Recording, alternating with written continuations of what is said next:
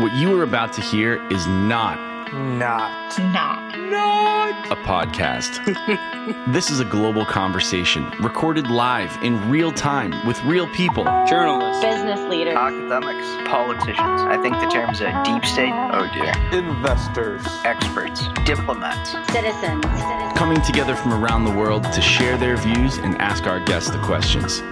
If you would like to join this conversation or hear our incredible library of past conversations, please visit our website, pm101.club, and join the fastest growing conscious community on the free internet. Thanks for being here. Enjoy. Enjoy. Enjoy the show. Hello, and welcome back to Politics and Media 101, the place where we hear live and direct from people in the news in their own voices, in their own words, in long form, and where anyone who wants to can join to ask them a question, share their thoughts, or just listen. I'm Jeff Browning, and I'm grateful to you for being here. Today we're excited to release part of a conversation, interview, and audience Q&A we had with U.S. Senator Sheldon Whitehouse of Rhode Island.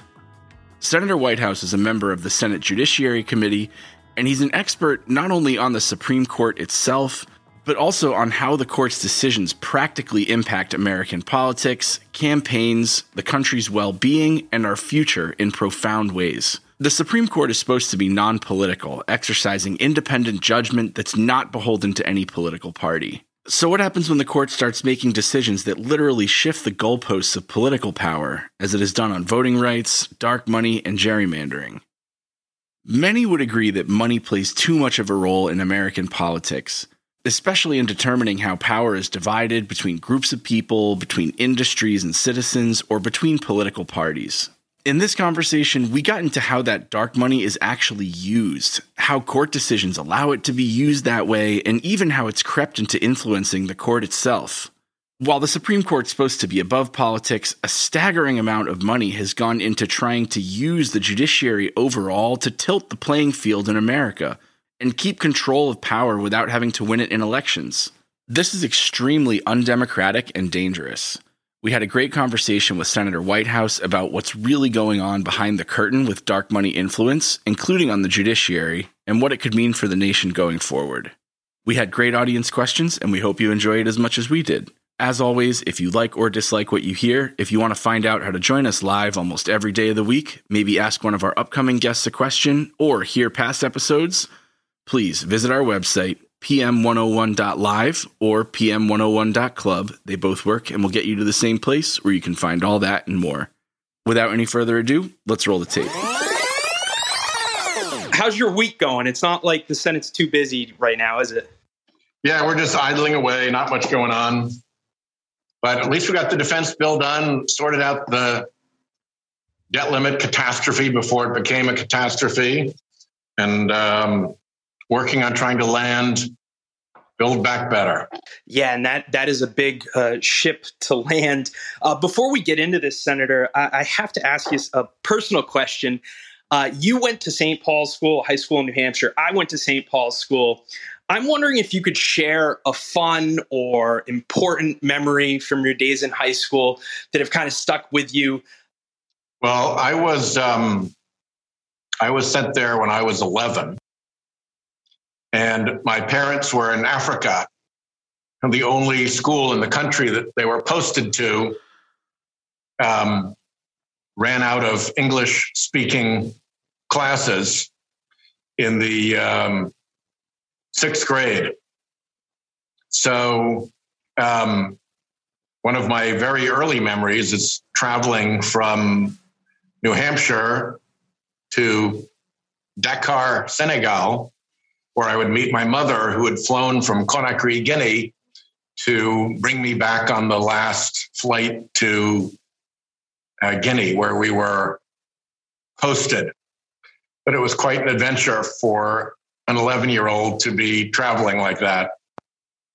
The airlines wanted me to wear a tag that said unaccompanied minor. It was like this big flagrant tag. And my first job was to make sure I lost that tag. So you could wander around the plane. That's awesome. A little bit further than my commute from Concord to Portsmouth, New Hampshire. Could wander around the airports even.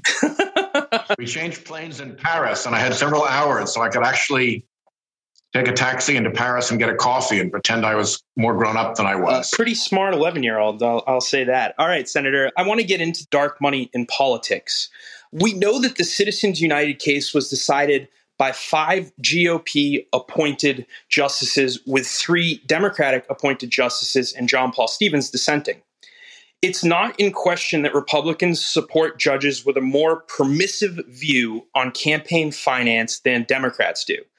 But when it comes to campaign practice, have you noticed substantive differences between how the two sides approach campaign finance? Well, the biggest difference is that Democrats repeatedly try to get the dark money out of politics. And Mitch McConnell insists that the Republicans line up and block any efforts to get dark money out of politics. That's probably the biggest difference between the two parties. And the biggest difference in deployment, I would say, is that we're now seeing in recent elections for the first time these dark money outside operations, they're called, actually spending more money in a congressional race than the campaigns themselves spend. It was always the campaigns that spent the most. In very rare occasions where the campaign was in some kind of trouble, the party might come in and spend a lot of money for a period of time. But the idea that at the end of the campaign, you tally up the advertising spending, and the biggest spenders were enormous unknown shell entities that front for special interests, and that they've outdone the candidates themselves in spending, is a pretty good sign of how far off the rails this has all gotten. Yeah, it has gotten off the rails. And I want to kind of get into the notion in campaign finance right now about when one side is building up the GOP and dark money, the other can't just unilaterally disarm. It ultimately turns into a tit-for-tat spiral of militarization. Diffusing an arms race is difficult and nearly always involves both parties to buy in. Looking at disputes in partisan politics or beyond, what lessons do you see about how these situations get resolved, and how can we actually apply them to find a genuine solution to campaign finance and dark money? You know, it's not going to be easy because before there was all this dark money in politics and people were concerned about soft money, or just regular campaign contribution limits, you could get good bipartisan work done in this space. And in fact, the most famous and significant recent bill was the McCain-Feingold bipartisan campaign finance legislation that my friend John McCain and Russ Feingold did in the Senate. The problem with the dark money is that once it is in, primary goal becomes to protect itself. Because if you are a big special interest operating behind a dark money organization, your prime directive is to protect that dark money at all costs, because that's the tool for doing all the other bad stuff that you want to do. But the other bad stuff you want to do is only possible if you can hide your identity and continue to spend unlimited anonymous money. So it's the evil that makes all other evils possible, and it means that it's the thing that they'll defend to the last battle. And the result has been impossible to get Republican support on reasonable campaign finance reform, like disclosure, like transparency. Yeah, those are two big things. I was wondering, So does this transition, like you just mentioned, all the other bad things that the dark money is doing, and it presumably comes from wealthy individuals at the top of, pretty prosperous companies. Does dark money in itself make it impossible to create strong and lasting tech regulation when you have these companies like Google and Facebook, Amazon, Microsoft, just worth mind-boggling amounts of money, and many would say are more powerful in themselves than some other countries around the globe? Is it impossible now to regulate big tech due to dark money in the way they may? I don't think it's impossible yet. Learning how to wield dark money and setting up the apparatus for deploying it is a skill set. And some industries, most prominently the fossil fuel industry, have polished that skill set over years and developed a very robust armada of front groups to operate through, which I describe as being like piano keys. They can choose which chords to play on the piano of all of their false front organizations. And I don't think that the tech industry is as mature yet, but you can learn awful fast. And I think they could get to a situation where they're just as hard to police politically as it has been difficult to get the fossil fuel industry out of the way to do anything about climate change. And to illustrate that point, when I got to the Senate, I was sworn in January of 2007. And in the next 2007, 2008, and 2009, those next 3 years, there were bipartisan climate bills all over the Senate. And John McCain was the presidential candidate, Republican, who ran on a really good climate platform. In January of 2010, that all completely stopped dead because Citizens United came down in January of 2010 and unlimited money was made possible, and unlimited anonymous money immediately appeared. And the Republican Party was basically shut down. The word went out, there will be no more bipartisanship on climate. Our donors insist, and they will give us unlimited money if we, do what they want on this issue. And so bipartisanship ended right then and there. I don't think that the tech industry is quite capable of that yet. But when an industry does have the mature skill set and the deployed array of front groups that are necessary to be an effective dark money hooligan, you can do big things like stop climate legislation for a decade. And I'm sure that the tech industry noticed, and I'm sure there are people within the industry trying to figure out how you learn those skills and either claim or develop the operative organizations.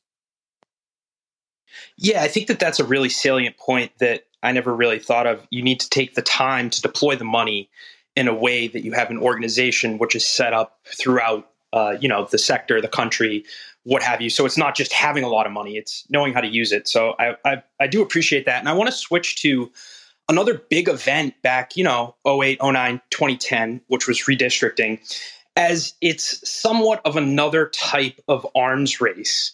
In some states controlled by Democrats, redistricting decisions were deferred to nonpartisan commissions. Democrats are now expected to lose, quote unquote, safe seats in some of these states. I'm thinking, for example, California is one of them. Is this an example of unilateral disarmament? Should Democrats in these states adopt a more aggressive approach to redistricting and maybe take away these independent commissions to be able to keep up with the GOP?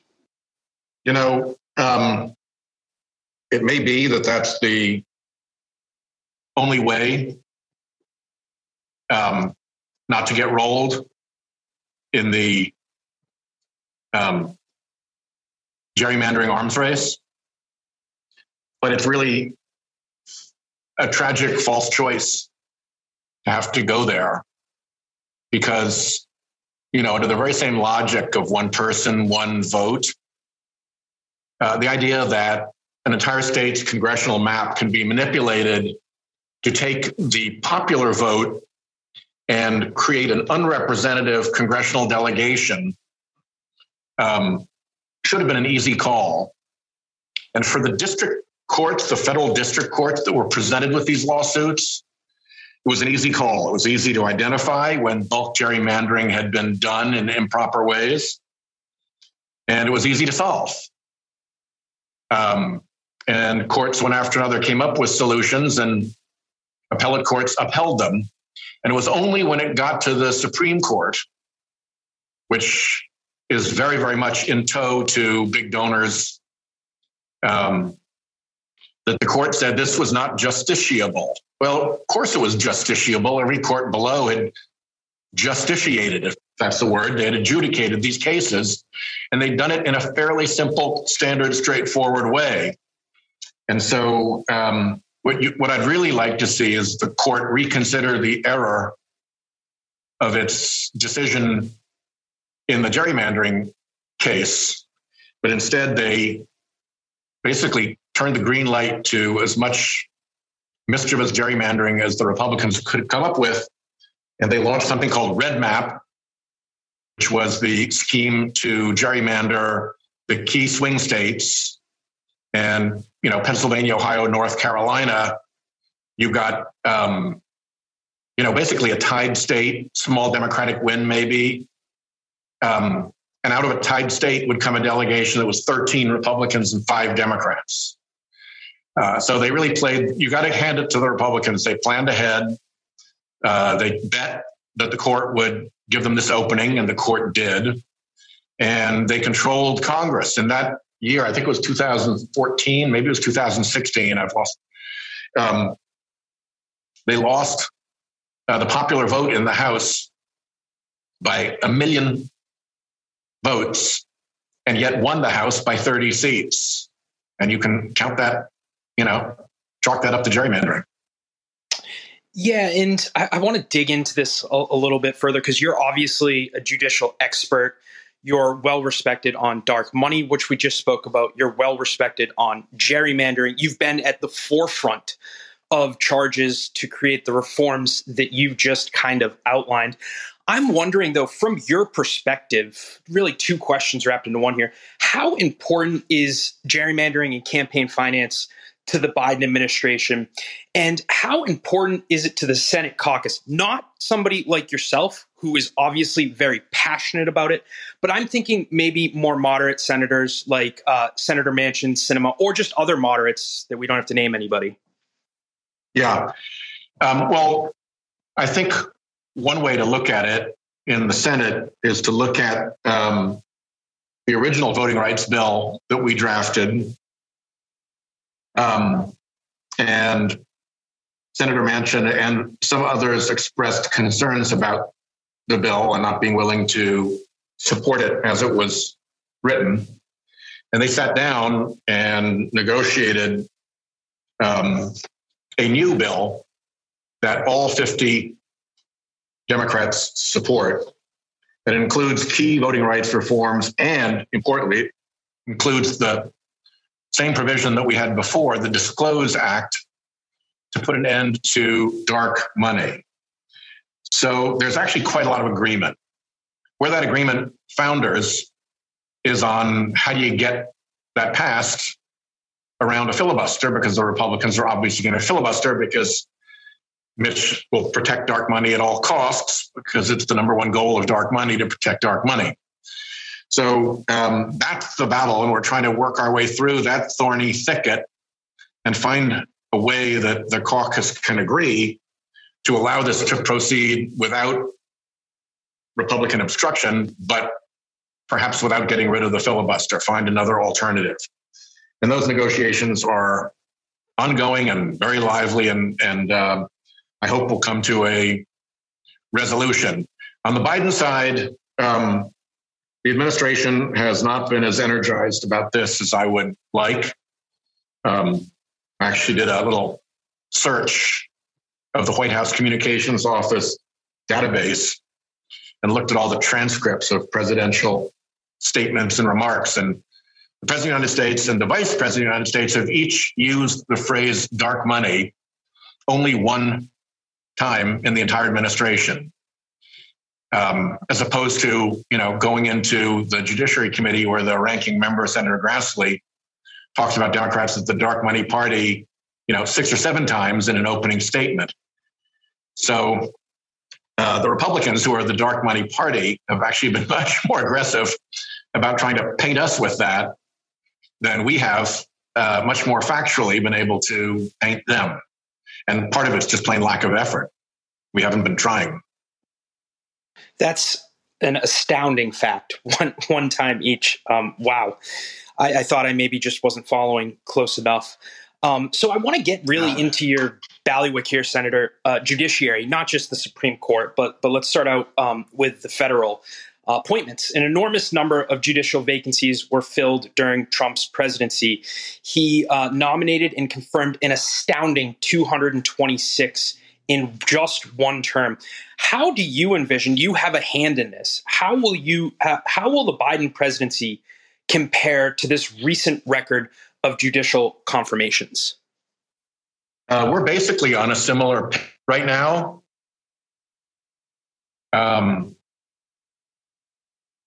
What the Republicans did in the Senate to speed Trump appointees through onto the bench has left a process that is much more rapid than beforehand.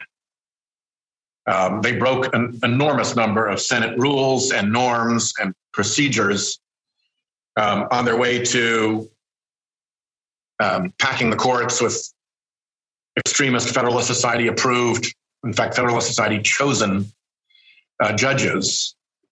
And unfortunately for them, that wreckage remains. And so the same kind of fast lane exists for us. And with the former vice president, now president, having been the chair of the Senate Judiciary Committee, he knows his way around getting judges done. And so we're basically kind of stride for stride with the Trump administration. We just haven't had to break things to get there because the Republicans broke it all themselves to get Trump judges on. Another thing that the Republicans broke, I believe 5 times, Senator, I do not want to bore the audience, I'm kind of nerdy, is the blue slip process for people in the audience. And Senator, correct me if I'm wrong. It's where a nomination to a federal judiciary court for the state a senator is in needs to get approval from, I believe, at least one of those senators in that state. And the Republicans unprecedentedly broke this 5 times. So if you're not getting approvals from those red state senators, should the Democrats, not unilaterally disarm and break this process as well? Usually you require the so-called blue slip, which is an actual sheet of paper. If you're the chairman of the Judiciary Committee, to hold a hearing on a judge from both of the home state senators. Chairman Graham protected the blue slip for the district courts. And so we actually got a very good district judge through in Rhode Island during the Trump years. But they blew up the blue slip for the circuit court judges, the courts of appeals, which make more policy and have more clout and therefore are more desirable captures for Mitch McConnell and his donors. So they basically blew through all the Democratic blue slips, refused to honor them, and stuffed whoever they wanted onto those circuit courts. And by doing so, in my view, they have waived any right to assert a blue slip themselves now. And I think we should and do proceed with circuit court nominees, irrespective of the blue slip tradition with regard to our Republican colleagues, because you can't be in a situation in which when Democrats are in charge, we give the Republicans the power of the blue slip. But as soon as they're in charge, they kneecap us and put judges through against the will of their colleagues. So they've created this situation, and they now have to, eat the meal they set. I got to ask you, as an institutionalist, somebody striving to hold up our form of government, how does this feel to be kind of backed into a corner and have to chip away at the norms that have kept this thing on the track for however long? Well, to me, it's a little bit like if you're in the jungle and you hear certain noises and something thrashing about. If you know your way around the jungle, you can probably draw a pretty safe conclusion that that's a wildebeest or a warthog or an elephant or whatever it is. And I've been around long enough that what this is to me is a very powerful signal of how important getting dark money chosen judges onto the courts was, because it is really, really strange for the United States Senate to give up a prerogative of United States senators. That is usually not the way things go. We defend our prerogatives. And, Senator Reid and I are working with the White House on a First Circuit nominee right now.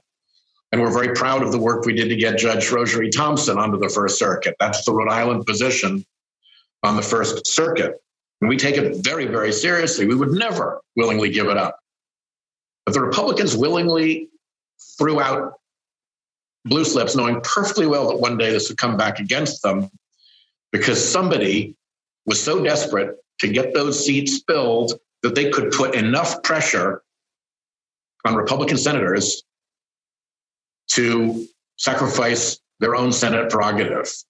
And that, to me, is a real sign of something weird out in the jungle.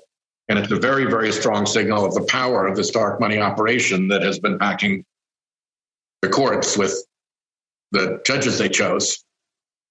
And it's for the audience. I mean, our system was created to be kind of a tripod of balances and checks and balances. And each part of that tripod was going to be striving to get as much power as they could. So when one part of it starts ceding power voluntarily, that is extremely bizarre and troublesome. So, Senator, I have just two quick questions for you. Then we'll go to the audience for their questions. Because of the experience with Justice Ginsburg, there's been public pressure for Justice Breyer to retire. Would you like to see Justice Breyer retire so we don't see a 7-2 court? And is there a consensus among your Democratic colleagues in the Senate on what should or should not be? I think, having lived through the Ginsburg experience, it's obvious to everyone, and I hope to him also, what a risk Justice Breyer is taking by not retiring. I have not called on him to retire, mostly because I don't think that would have any effect. If I were close to him or thought it would have any effect, then, that is a conversation I'd probably have with him. But I don't think it would have that effect, and it may even get us back up. So I have left that alone. But, everybody knows exactly what the situation is. And it's not just the Ginsburg situation, it's also the Kennedy situation, with Justice Kennedy stepping down to make sure that Trump and the donors behind Trump got to choose who took his seat. So you have these two side by side. It's a pretty obvious comparison. And I hope that good sense prevails. Let's just say that. Yeah, you and me both. So my last question here is the one that I've been most keenly interested in.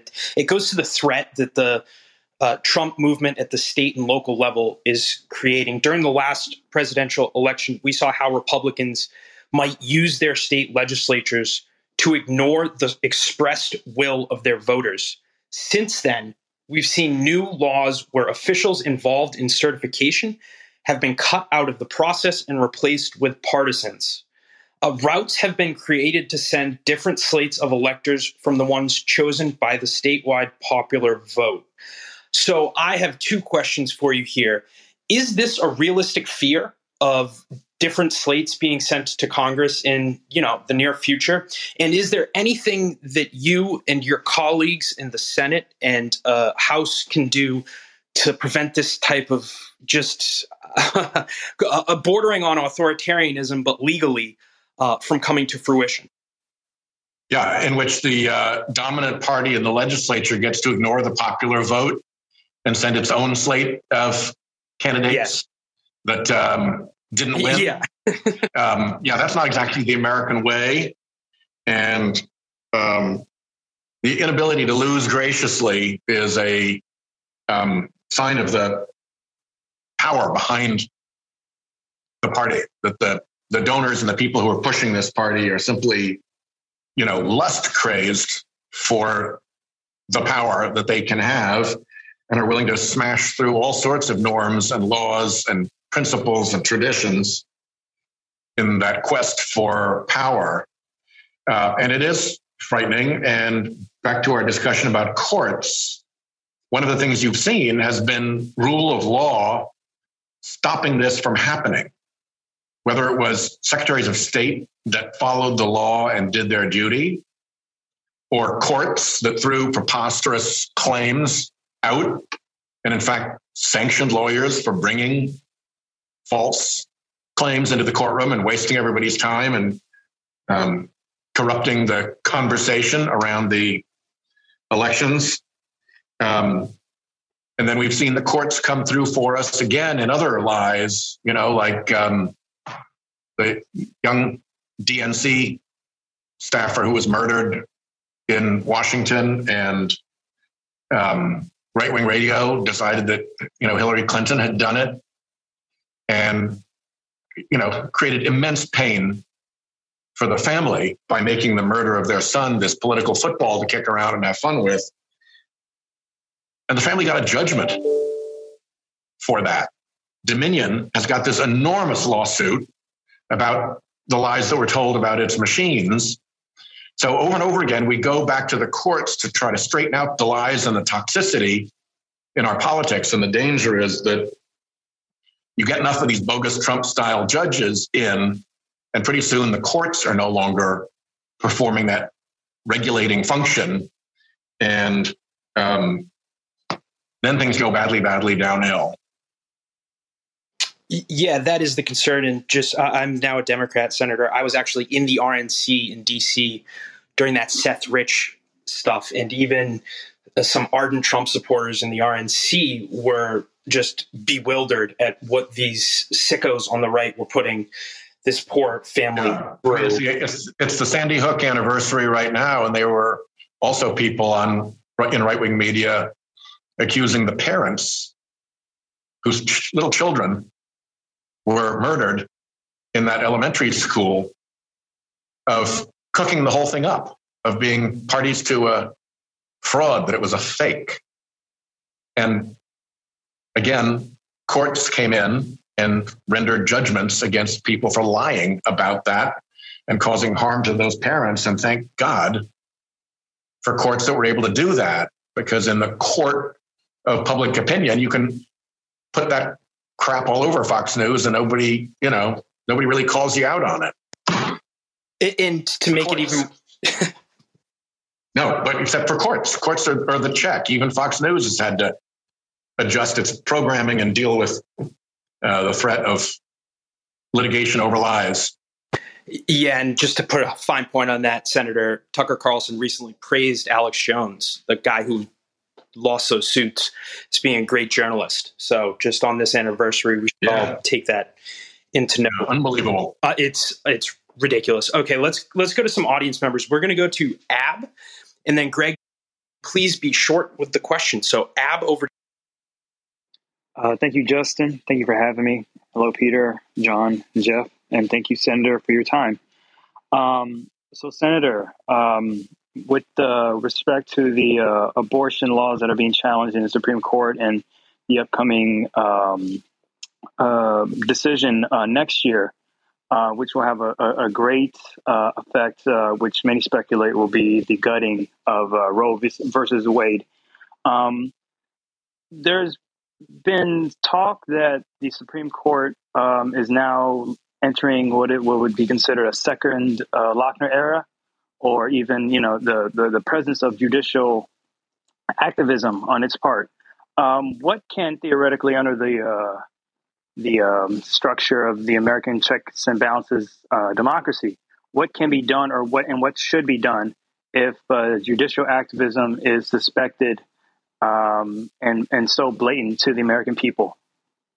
If the court is construing statutes, we can always go back and correct the court's opinion by correcting the statute.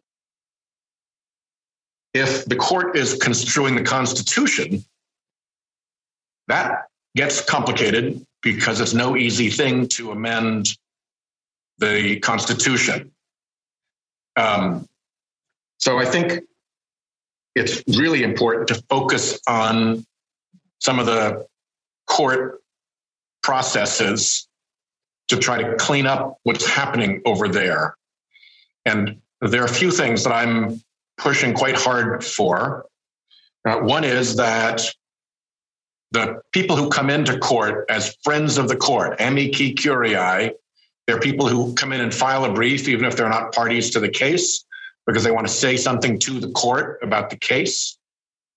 And what's happened is that a lot of groups that don't exist in reality except as a screen for other folks are filing briefs without revealing who funded them.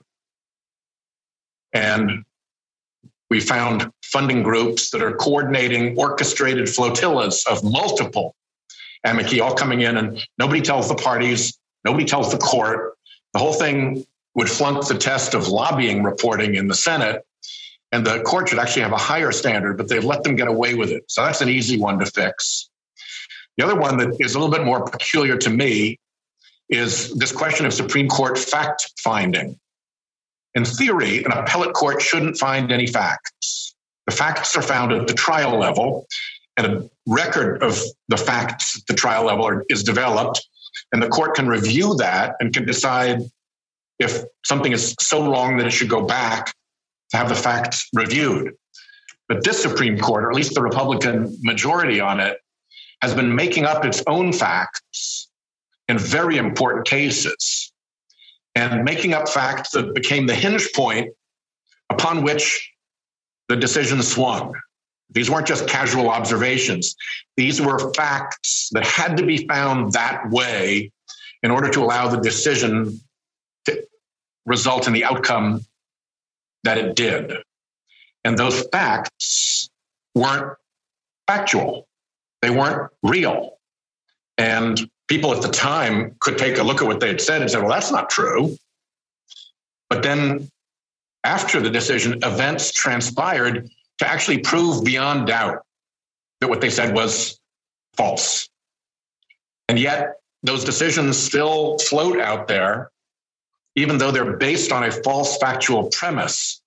And I think there is an issue that it's well within Congress and the executive branch's authority to call a foul on with the court. If it is played by the rules and if it follows, the norms of appellate decision making and it stays within the proper factual record, then all the usual separation of powers protections remain germane.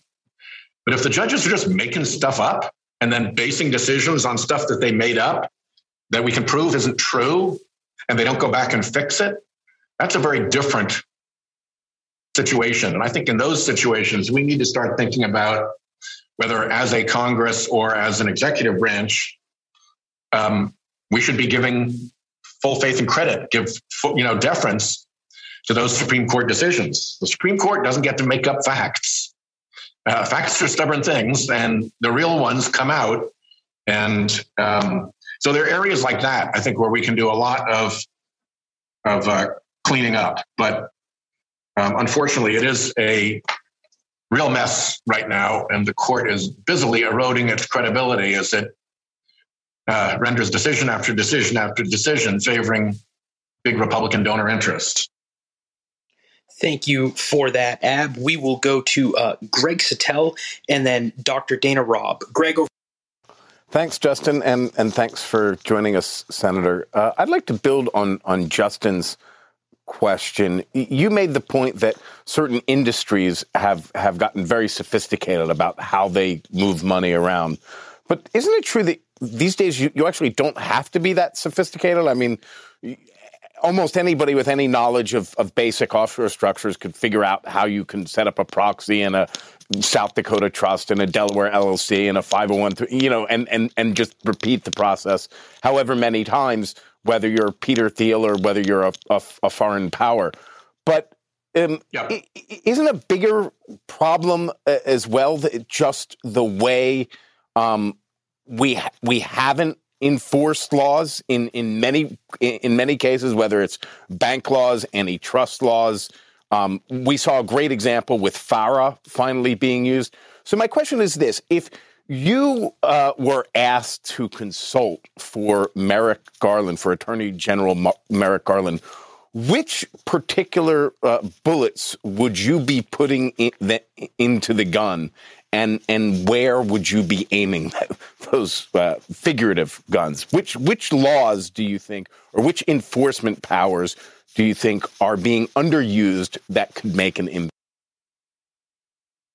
Well, one thing that I've recommended publicly, not just to Merrick Garland, but to previous administrations, is to look at the lies and denial around climate change. There was a case against tobacco, started under the Clinton administration, concluded under the Bush administration, won by the Department of Justice in a rout with a extremely powerful decision by the U.S. District Court, upheld by the D.C. Circuit Court. And that decision provides a really good template for how you stop an industry from lying. It was a civil case brought under the racketeering statute to get an injunction against the tobacco industry to stop lying about the health effects of tobacco. And you could do the exact same thing right now. And in the course of discovery, as you looked into that, you'd be able to look through the whole scheme of phony front groups that the fossil fuel industry stood up and get that story on the record and factually before the public in a proper way. And I think that would be a very good thing to do. The other thing that I've flagged before has been dark monies are set up under the Internal Revenue Code.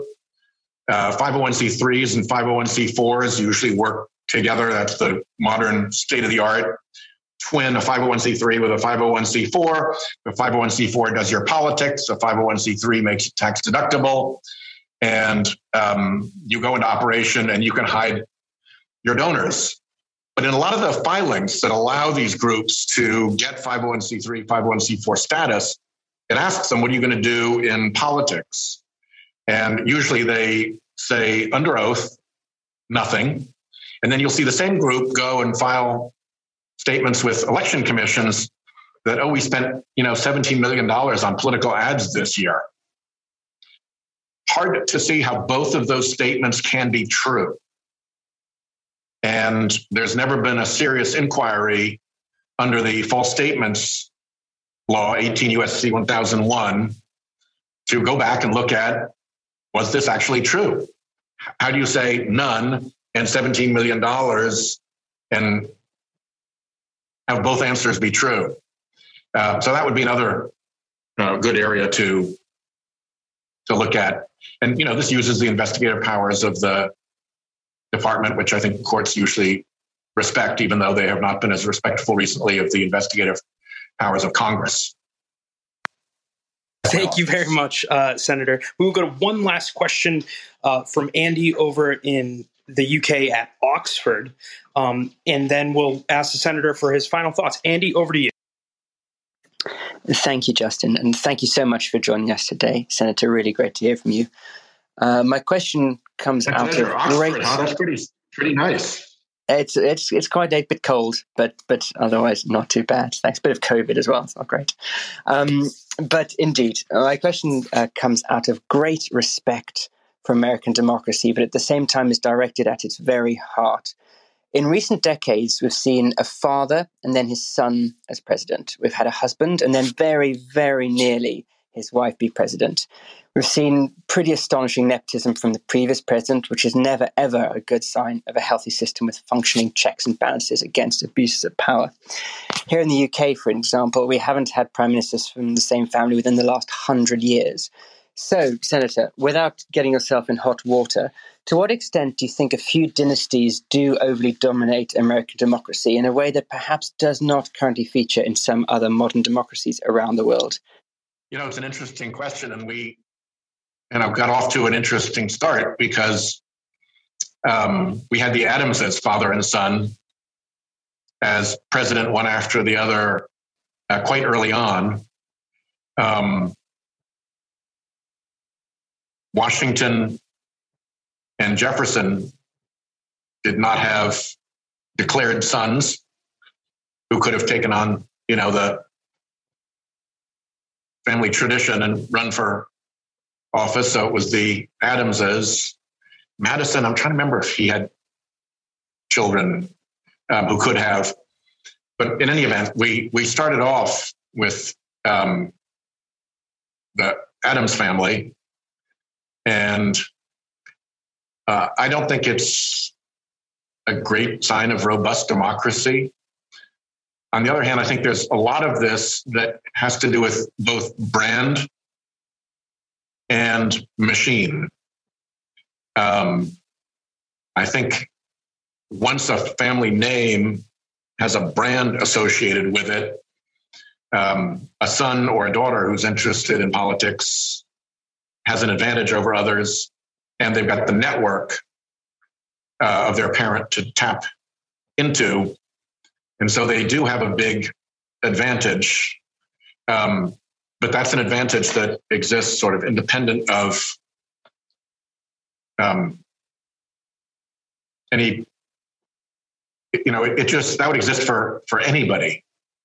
The ability to deliver a political network rapidly and have people know you and be willing to take your calls and all that kind of stuff is just a human characteristic. And of course, branding is now a very big deal in politics and having your image and, So I think that I would characterize the family dynastic, as you described it, instances as more the advantage that you get from branding and from network, from association with somebody who's already fully, developed presidential level political figure. Not a great thing, but I don't think it's dynastic in quite that sense. Right. We still have a separate transition of power and voters' will and all of the good things. Well, at least for now, we have those. So, Senator, I wanted to thank you again from the bottom of our hearts for coming and speaking. I wanted to ask you, though, do you have any lasting thoughts that you want to leave this audience town hall kind of thing with? It could be on democracy, the judiciary, your work in the Senate, or really anything. It could be positive, negative, or somewhere in between. I would close with a comment about the importance of transparency in politics. We all, as citizens, are supposed to make judgments about the political play going on around us and determine how we want to participate and who we want to support or oppose based on information about that political play going on around us.